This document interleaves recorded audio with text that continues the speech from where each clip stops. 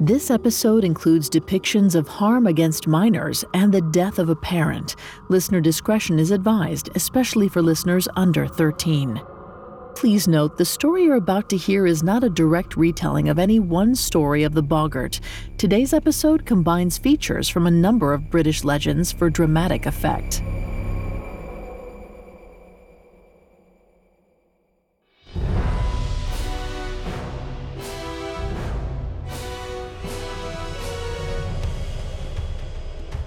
Hello all, I'm Vanessa Richardson, and this is Mythical Monsters, a Spotify original from Parcast. Each week, we seek out the world's most unique and terrifying legendary monsters. They frighten us, seduce us, and devour us, but still we draw closer, because the best way to understand a culture is to stare down their deepest fears. You can find all episodes of Mythical Monsters and all other Spotify originals from Parcast for free on Spotify. Today, we meet a mischievous spirit you may think you know from fantasy literature or games. Perhaps you imagine troll-like minions of a white witch or a shapeshifter hiding in a cupboard, both easily destroyed or humiliated. But the traditional English Boggart is not so easily defeated. Really, it can't be vanquished at all. Coming up, the Boggart welcomes new prey into its home. This episode is brought to you by Anytime Fitness. Forget dark alleys and cemeteries. For some, the gym is the scariest place of all, but it doesn't have to be. With a personalized plan and expert coaching, Anytime Fitness can help make the gym less frightening. Get more for your gym membership than machines. Get personalized support anytime, anywhere. Visit AnytimeFitness.com to try it for free today. Terms, conditions, and restrictions apply. See website for details. This episode is brought to you by Visit Williamsburg.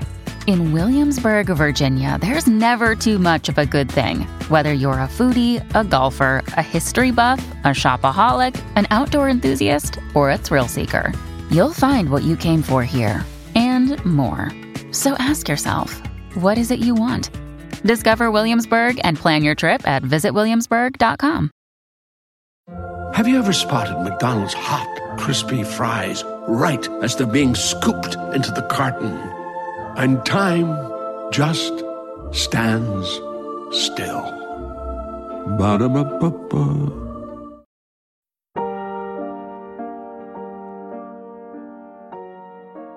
In 1867, folklorist John Harland and T.T. Wilkinson wrote, "There is scarcely an old house or hall of any antiquity in Lancashire that cannot boast of that proud distinction over the houses of yesterday, a ghost or boggart."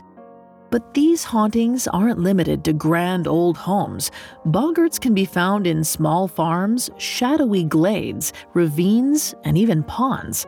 Local legend sometimes gives these areas the name Boggart Holes. At least 14 still stand in northern England today. The nature of the Boggart varies dramatically from story to story. Some describe their appearance as a troll or ogre of ever-changing size. Others claim that they never show themselves at all, working their devilry from the shadows. They're most commonly known for inconvenient yet harmless mischief like souring milk and stealing small objects. But they've also been blamed for child abduction and murder. The one universal fact is you cannot charm them, ever. Other fairies or house spirits may give favors if you offer them gifts, but any act of kindness towards a boggart only makes their behavior more aggressive. And the absolute worst thing you can do is give them a name.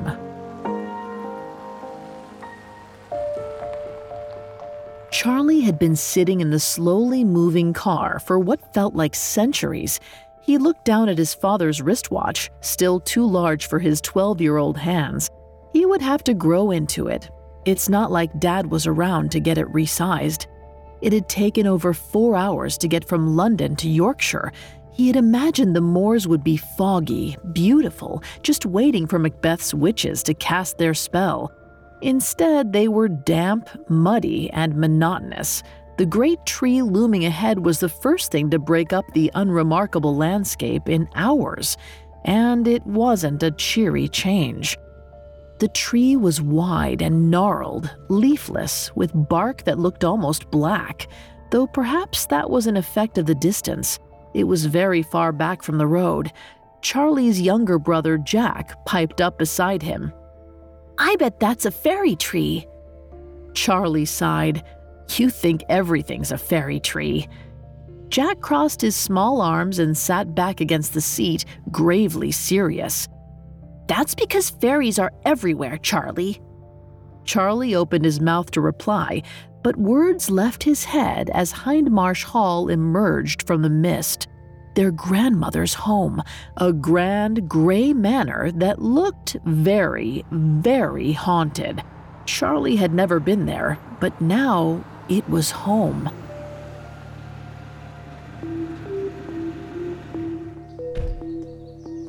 Charlie found himself staring up at the house from its immense stone steps. He hadn't even noticed the driver leave. The only evidence the car had been there at all was a now empty gap in the swirling fog. Charlie took his brother's hand and knocked on the door. The house seemed to breathe in the silence between beats. Charlie raised his hand to knock again. The door swung open beneath his fist. The man who had opened it was as gnarled as Jack's fairy tree. He beckoned them inside without a word. The entrance hall was open to the second and third floors. The balustrades of the landings made it feel like a cage. Their footsteps echoed on the marble floor. Grandmother was standing on the stairs. She was a stately woman who reminded Charlie of Queen Victoria. "Hello, children. I had hoped we would meet under better circumstances. A few rules before you settle in. You will do as I say and keep the schedule I keep. You must be in your beds by sundown, without exception, and you must ignore any strangeness you may see. Promise me." Charlie looked down at his brother. Those were several very strange requests, but it wasn't like he could say no. She was, for better or worse, family. The butler, Mr. Bell, took their luggage and walked them up the wide stairs to a too-large room with two small beds right beside each other. A set of toys that were more appropriate for a toddler than a 9- and 12-year-old were strewn across the floor. A many-pronged chandelier hung over their heads. At the far end of the room stood a wardrobe. Jack rushed past Charlie and Mr. Bell to open it wide, rifling through the clothes. "Charlie, it's just like Narnia." Charlie gave Mr. Bell a world-weary groan that said, "Clearly you and I are the only grown-ups here," and went about unpacking his books. But Jack's wonder remained undimmed. It carried him through their grandmother's entire lesson on the history of the Empire. He was still buzzing when they finished. He tugged at Charlie's hand, begging to explore the house. Charlie much preferred to settle in with his copy of Utopia, but when he reached over to take the book from his desk, it was gone. He checked the floor and the cupboards. He even asked Mr. Bell, but he couldn't find hide nor hair of it. Jack was unhelpful. "I bet the fairies took it. Let's get a saucer of milk for them. I'm sure they'll give it back." The worst part was that his little brother meant every word. Charlie ignored Jack's enthusiasm. He needed a nap. As Jack scampered off down the hall, he slumped into his bed, kicking off his shoes and crawling beneath the blanket. He cradled his father's watch in his hands. He was sick of acting as if everything was all right. He didn't have the luxury of retreating into fairy stories. Charlie could have spent all afternoon feeling sorry for himself. That is, if he wasn't rudely interrupted by someone pulling on his blanket. He shouted, "Go away, Jack!" But the pulling only grew stronger. It took all of Charlie's strength to hold on to the edge of his little cocoon. "Stop it!" Still, Jack pulled. "Stop!" Charlie could hear the blanket ripping. If they didn't stop this, they would both be in trouble for mangling the bedclothes. Fortunately, Charlie knew just how to handle his brother. He pulled as hard as he could. Then he let go, expecting Jack to tug himself onto the floor.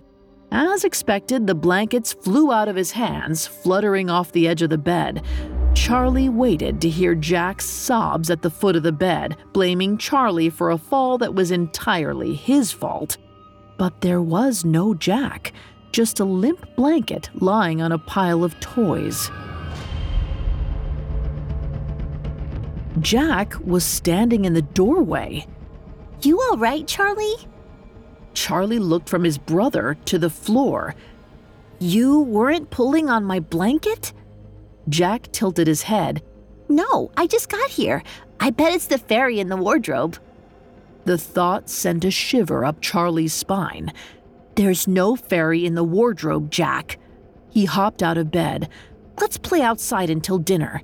As if in response to this suggestion, a gust of wind from outside stirred the chandelier over his head. He shook himself. Anywhere was better than here. Jack gave a happy skip and led the way. Charlie insisted they stay outside as long as possible. They ate with their grandmother at dusk. Afterwards, she escorted them to their room and locked their door up tight. The days blended together. Lessons, play outside, dinner at dusk, bed by nightfall. Charlie continued to misplace items, which wasn't like him, and he struggled to sleep. So he was very irritated when something woke him at 3:30 in the morning. He thought it was the wind at first. Then he turned towards the wardrobe. There was a small form crouched beside the open door, whispering. Charlie called into the dark. "Jack, who are you talking to?" The little figure's head turned. His brother's eyes glinted in the moonlight. "The fairy in the wardrobe, of course." Charlie's heart was pounding, but he insisted that there's no fairy in the wardrobe. Jack didn't seem bothered by his brother's disbelief. "I named him Terrence. Terrence seemed like a good name." Charlie walked over to his brother. He shut the wardrobe. "Terrence is a lovely name. Please go to sleep." He tucked Jack in. As he walked over to his bed, he caught movement out of the corner of his eye. The door of the wardrobe was creaking open. Goosebumps spread on Charlie's skin. Another sound caught his attention a moment later, this one coming from above. The chandelier was rattling, softly at first, then louder. It swung precariously on its wire, back and forth, gaining momentum. It hung suspended for a moment. Then the wire snapped, and it began to fall.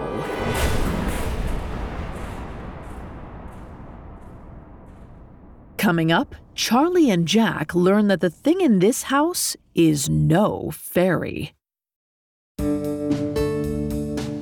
What could be more shocking than uncovering the deep, dark secrets behind history's biggest stories?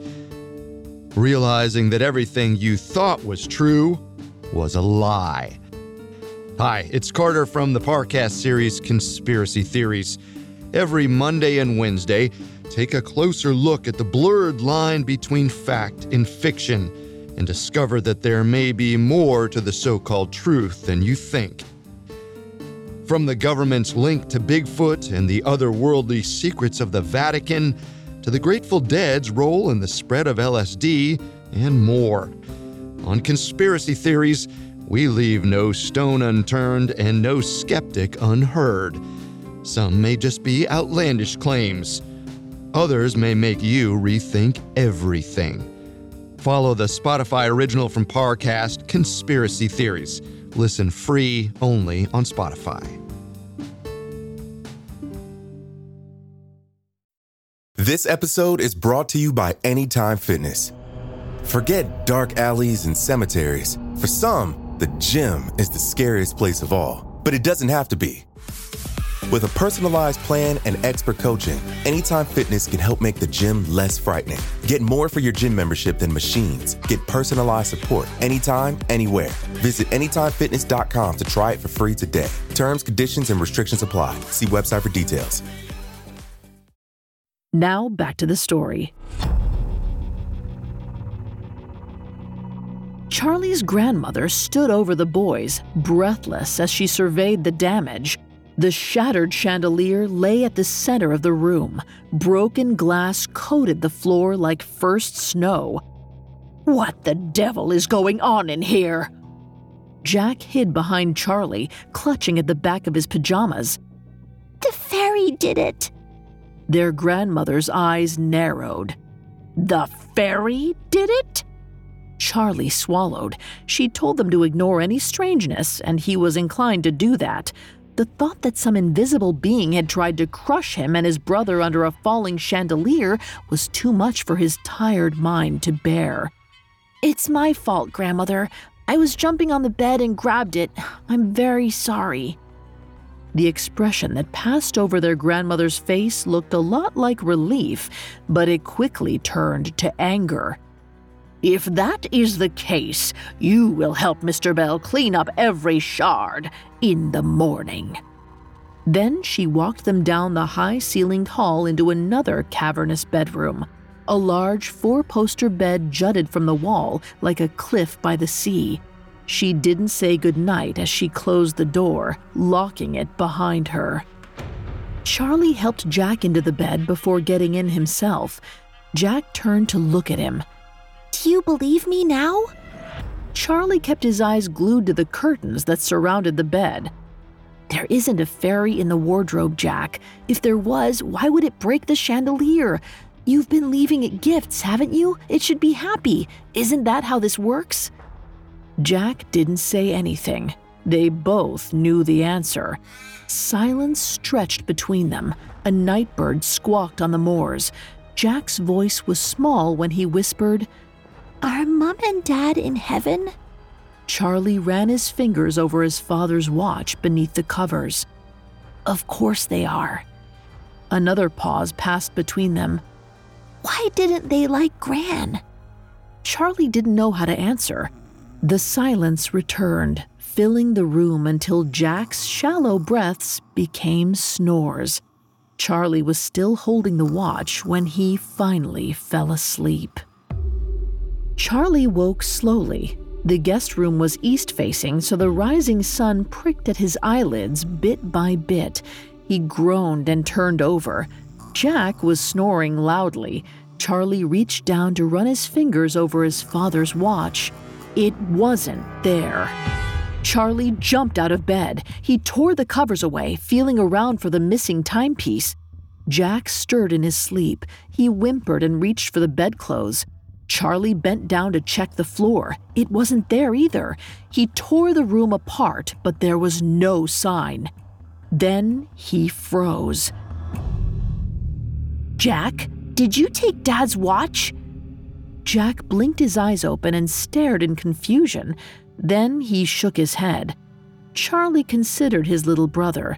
Jack was nothing if not a rule follower. He was also an absolutely terrible liar. He sat on the bed and pulled Jack into a sitting position. "How do you speak to your fairy?" Jack blanched. "You think Terrence took the watch?" Charlie couldn't believe he was doing this, but he nodded. "How do we get it back? Should I look in the wardrobe?" Jack gave a small shrug. "Terrence isn't always in the wardrobe. He wanders. I suppose we could put out some milk on the doorstep?" Charlie pulled on his dressing gown and dragged Jack down to the kitchen. He poured some fresh milk into a saucer. Jack placed it on the tiled floor with reverent care. When he stood up to come back to his brother, Charlie asked him what they were supposed to do now. Jack tugged Charlie to the other side of the kitchen. "We wait. Terrence doesn't like to be seen." They sat down beside the wood stove, leaving a long table and chairs between them and the door, so the fairy had privacy. They waited for what felt like an eternity. Finally, Charlie looked up at the ceiling and spoke. I need that watch, Terrence. It's very important. We'll give you all the treats you like. Please give it back. We'll turn away and you can just leave it on the table." He felt ridiculous, but he didn't know what else to do. The creaking door, the falling chandelier, his grandmother's warning. It all added up to something unnatural, something he didn't want to be a part of. He and Jack both faced the fire, not speaking. The room was still empty. He heard one of the chairs squeak. Against his better judgment, hope rose in his chest. He waited to hear the soft clink of the watch landing on the table. Instead, he heard breaking china and a splash. The milk lay in a puddle across the tile. The plate was shattered. Jack's voice shook. "I don't think Terrence is happy." Charlie should have been scared, but all he felt was anger. "I'm not happy either, Terrence. I need that watch." Jack lowered his voice to the barest whisper. "I don't think this is a good idea, Charlie." Charlie ignored him, calling out into the gloom. "Give me the watch now, Terrence, or I'll find some vicar to make your life miserable." There was no answer. Then something rattled nearby. The sound seemed to be coming from a drawer on the other side of the kitchen. Charlie ran over to the offending drawer and yanked it open. But he didn't find a watch. He found a knife. The blade was impossibly pointed upward right at him. Charlie froze. He'd taken half a breath when the blade launched itself straight at his face. Charlie barely dodged out of the way. The blade lodged in the wall just above the fireplace. Jack cried out. Then chaos erupted. Every drawer in the kitchen opened at once. Pots flew off shelves. Knives and meat mallets spun through the air. Jack took cover under the table, reaching for his brother.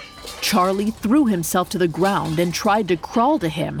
A kitchen knife caught the edge of Charlie's arm. He winced as blood soaked through his pajama sleeve. He barely rolled away as the knife came down again. Charlie scrambled over to the table and joined Jack. He turned back to see a heavy iron stock pot slam into the floor where his head had been. The table lifted up above them, hovering in the air. Jack screamed. Charlie covered his brother with his body. They braced for impact. But then something grabbed his shoulder and pulled. Whatever it was dragged them out of the kitchen and into the dining room, throwing them to the floor with surprising strength. When Charlie finally got his bearings, he saw his grandmother bolting the door behind them. His jaw fell open at the sudden rescuer. They heard a heavy clatter from the kitchen. Then all went silent. The old woman looked at them, breathless. "I'm sorry, boys. I should have told you. I thought it would be best, would be safest, if you didn't know. But you mustn't speak to the spirit. Affection angers it. No gifts, no games. You gave it a gift, didn't you?" The boys nodded slowly, eyes wide and terrified. She bent down to them, taking each of their hands. "That's all right, boys, that's all right. The Boggart will calm down. At least you didn't give it a name." Charlie's stomach sank into his feet and he exchanged a look with Jack. This wasn't good.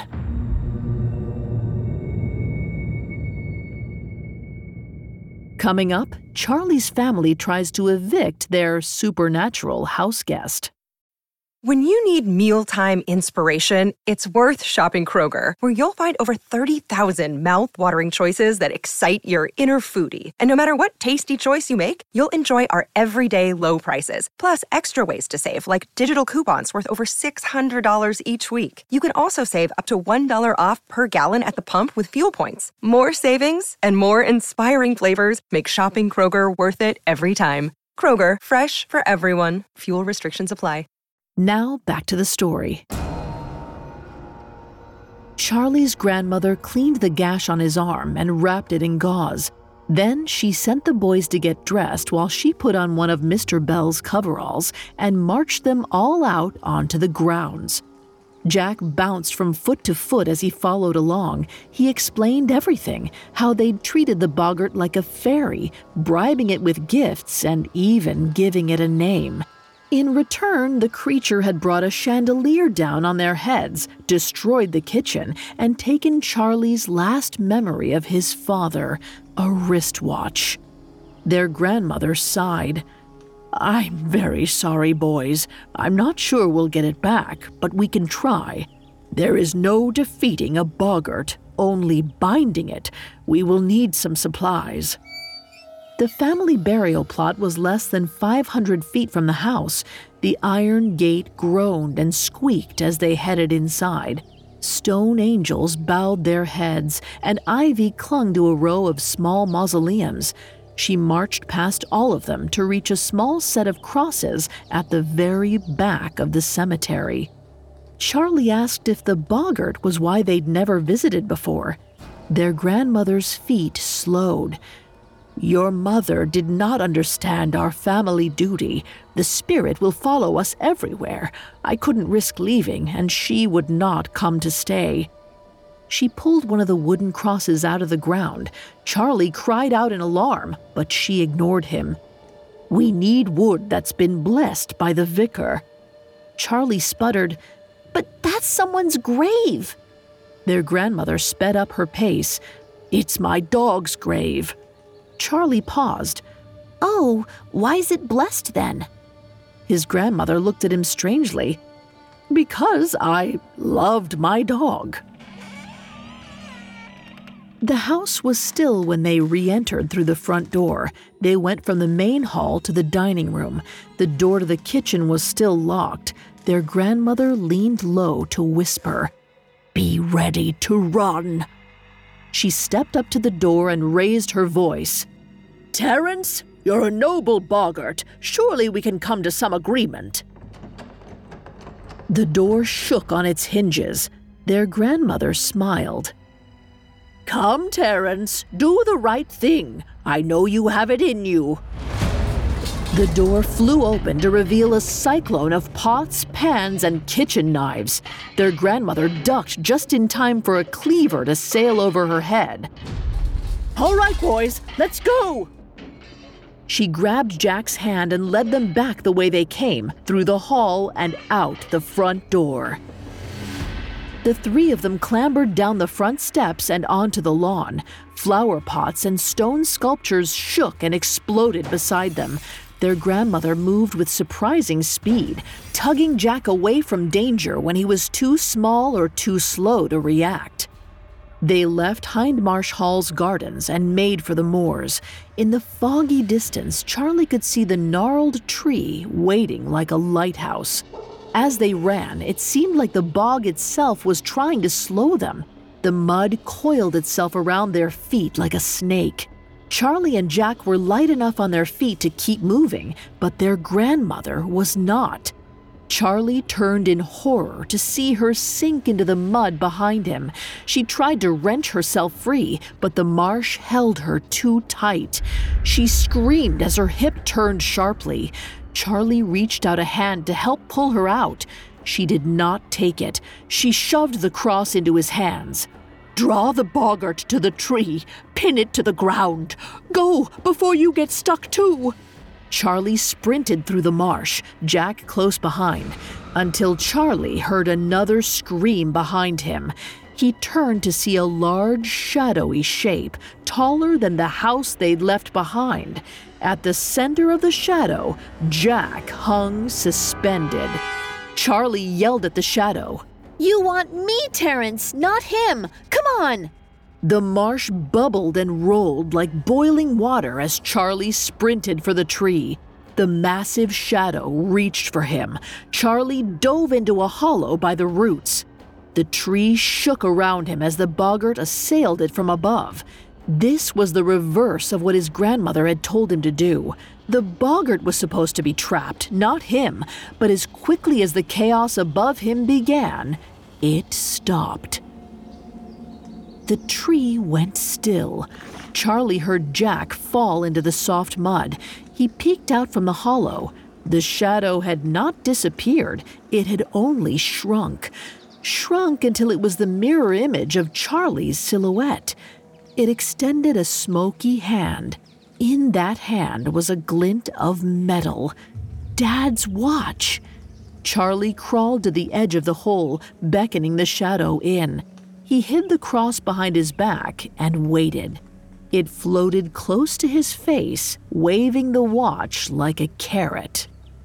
The Boggart smelled like dust, ash, and broken wood. When it was within arm's reach, Charlie smiled. Hello, Terrence. Kind of you to join me. Then, as fast as he could, he stabbed the cross into the center of the shadow. The creature recoiled, its shape twisting and warping in shock. Charlie caught the watch before it hit the soil. He slipped it into his pocket and grabbed the stake with both hands. Pulling as hard as he could, he dragged the shadow back into the hole. Then he drove the cross into the earth. The shadow grew and shrank, trying to escape. Its claws, if they were claws, grazed Charlie as he crawled away. He felt blood running down his shins, but then he was out of the hole. He ran to his brother. Jack sat up slowly, dazed. He winced and covered his ears as the Boggart screamed from beneath the tree. The wind whipped around them. Then it stopped. The only sound was their labored breathing. They both stared at the tree, waiting for any sign of life. Their grandmother stumbled up behind them. Jack ran to her. Is it dead? She sighed. No, it cannot die, but it cannot escape. We'll water the roots with milk. As long as no one comes near, we'll all be safe. Charlie held his brother close. He promised himself to be a better older sibling, to listen more. Sometimes fairy stories can save your life, it seemed.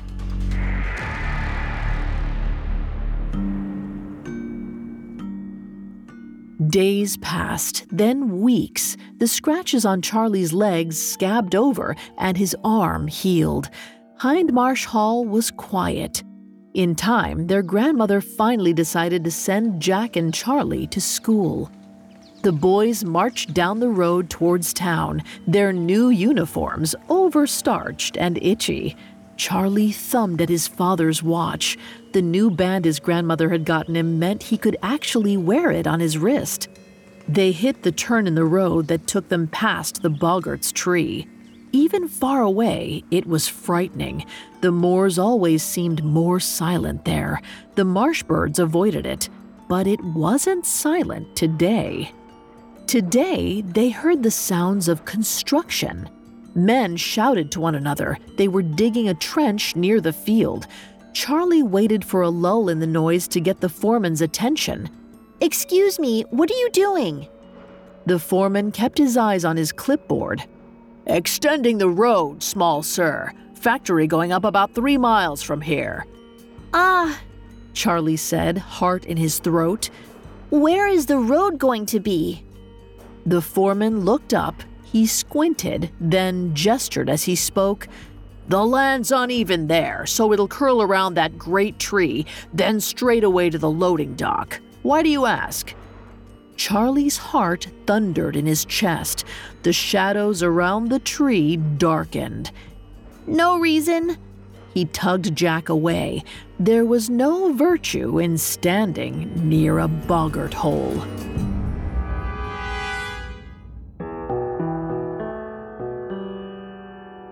Household spirits and fae are often benign things, creatures that offer the homeowner an illusion of control.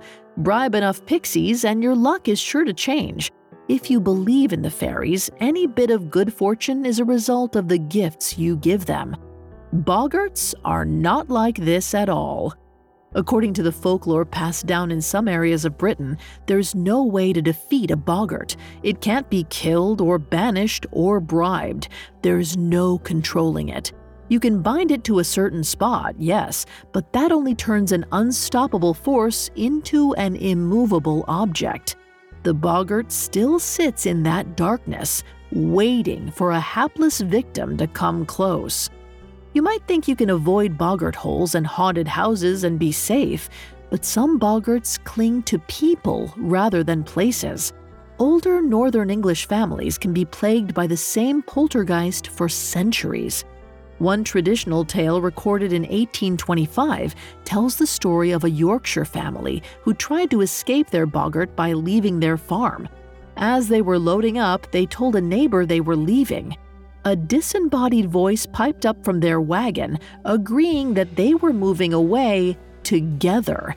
The family realized the Boggart would follow them wherever they went, so they might as well face the threat in the home they knew. The Boggart represents the fear of permanent bad luck, the kind of misfortune that cannot change no matter what you do. Once a Boggart latches onto you, it never lets you go. This is why you must avoid Boggart holes at all costs, and desperately hope that your family hasn't already acquired one.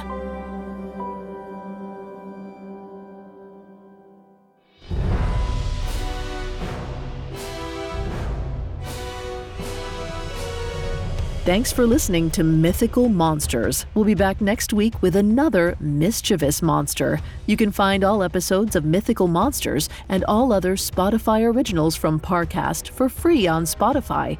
I'll see you next time. Mythical Monsters is a Spotify original from Parcast. It is executive produced by Max Cutler, sound designed by Russell Nash, with production assistance by Ron Shapiro, Trent Williamson, Carly Madden, and Travis Clark. This episode of Mythical Monsters was written by Lil D. Ritter and Jen Richey, with writing assistance by Robert Teamstra and Nora Battelle, fact-checking by Bennett Logan, and research by Adriana Gomez. I'm Vanessa Richardson.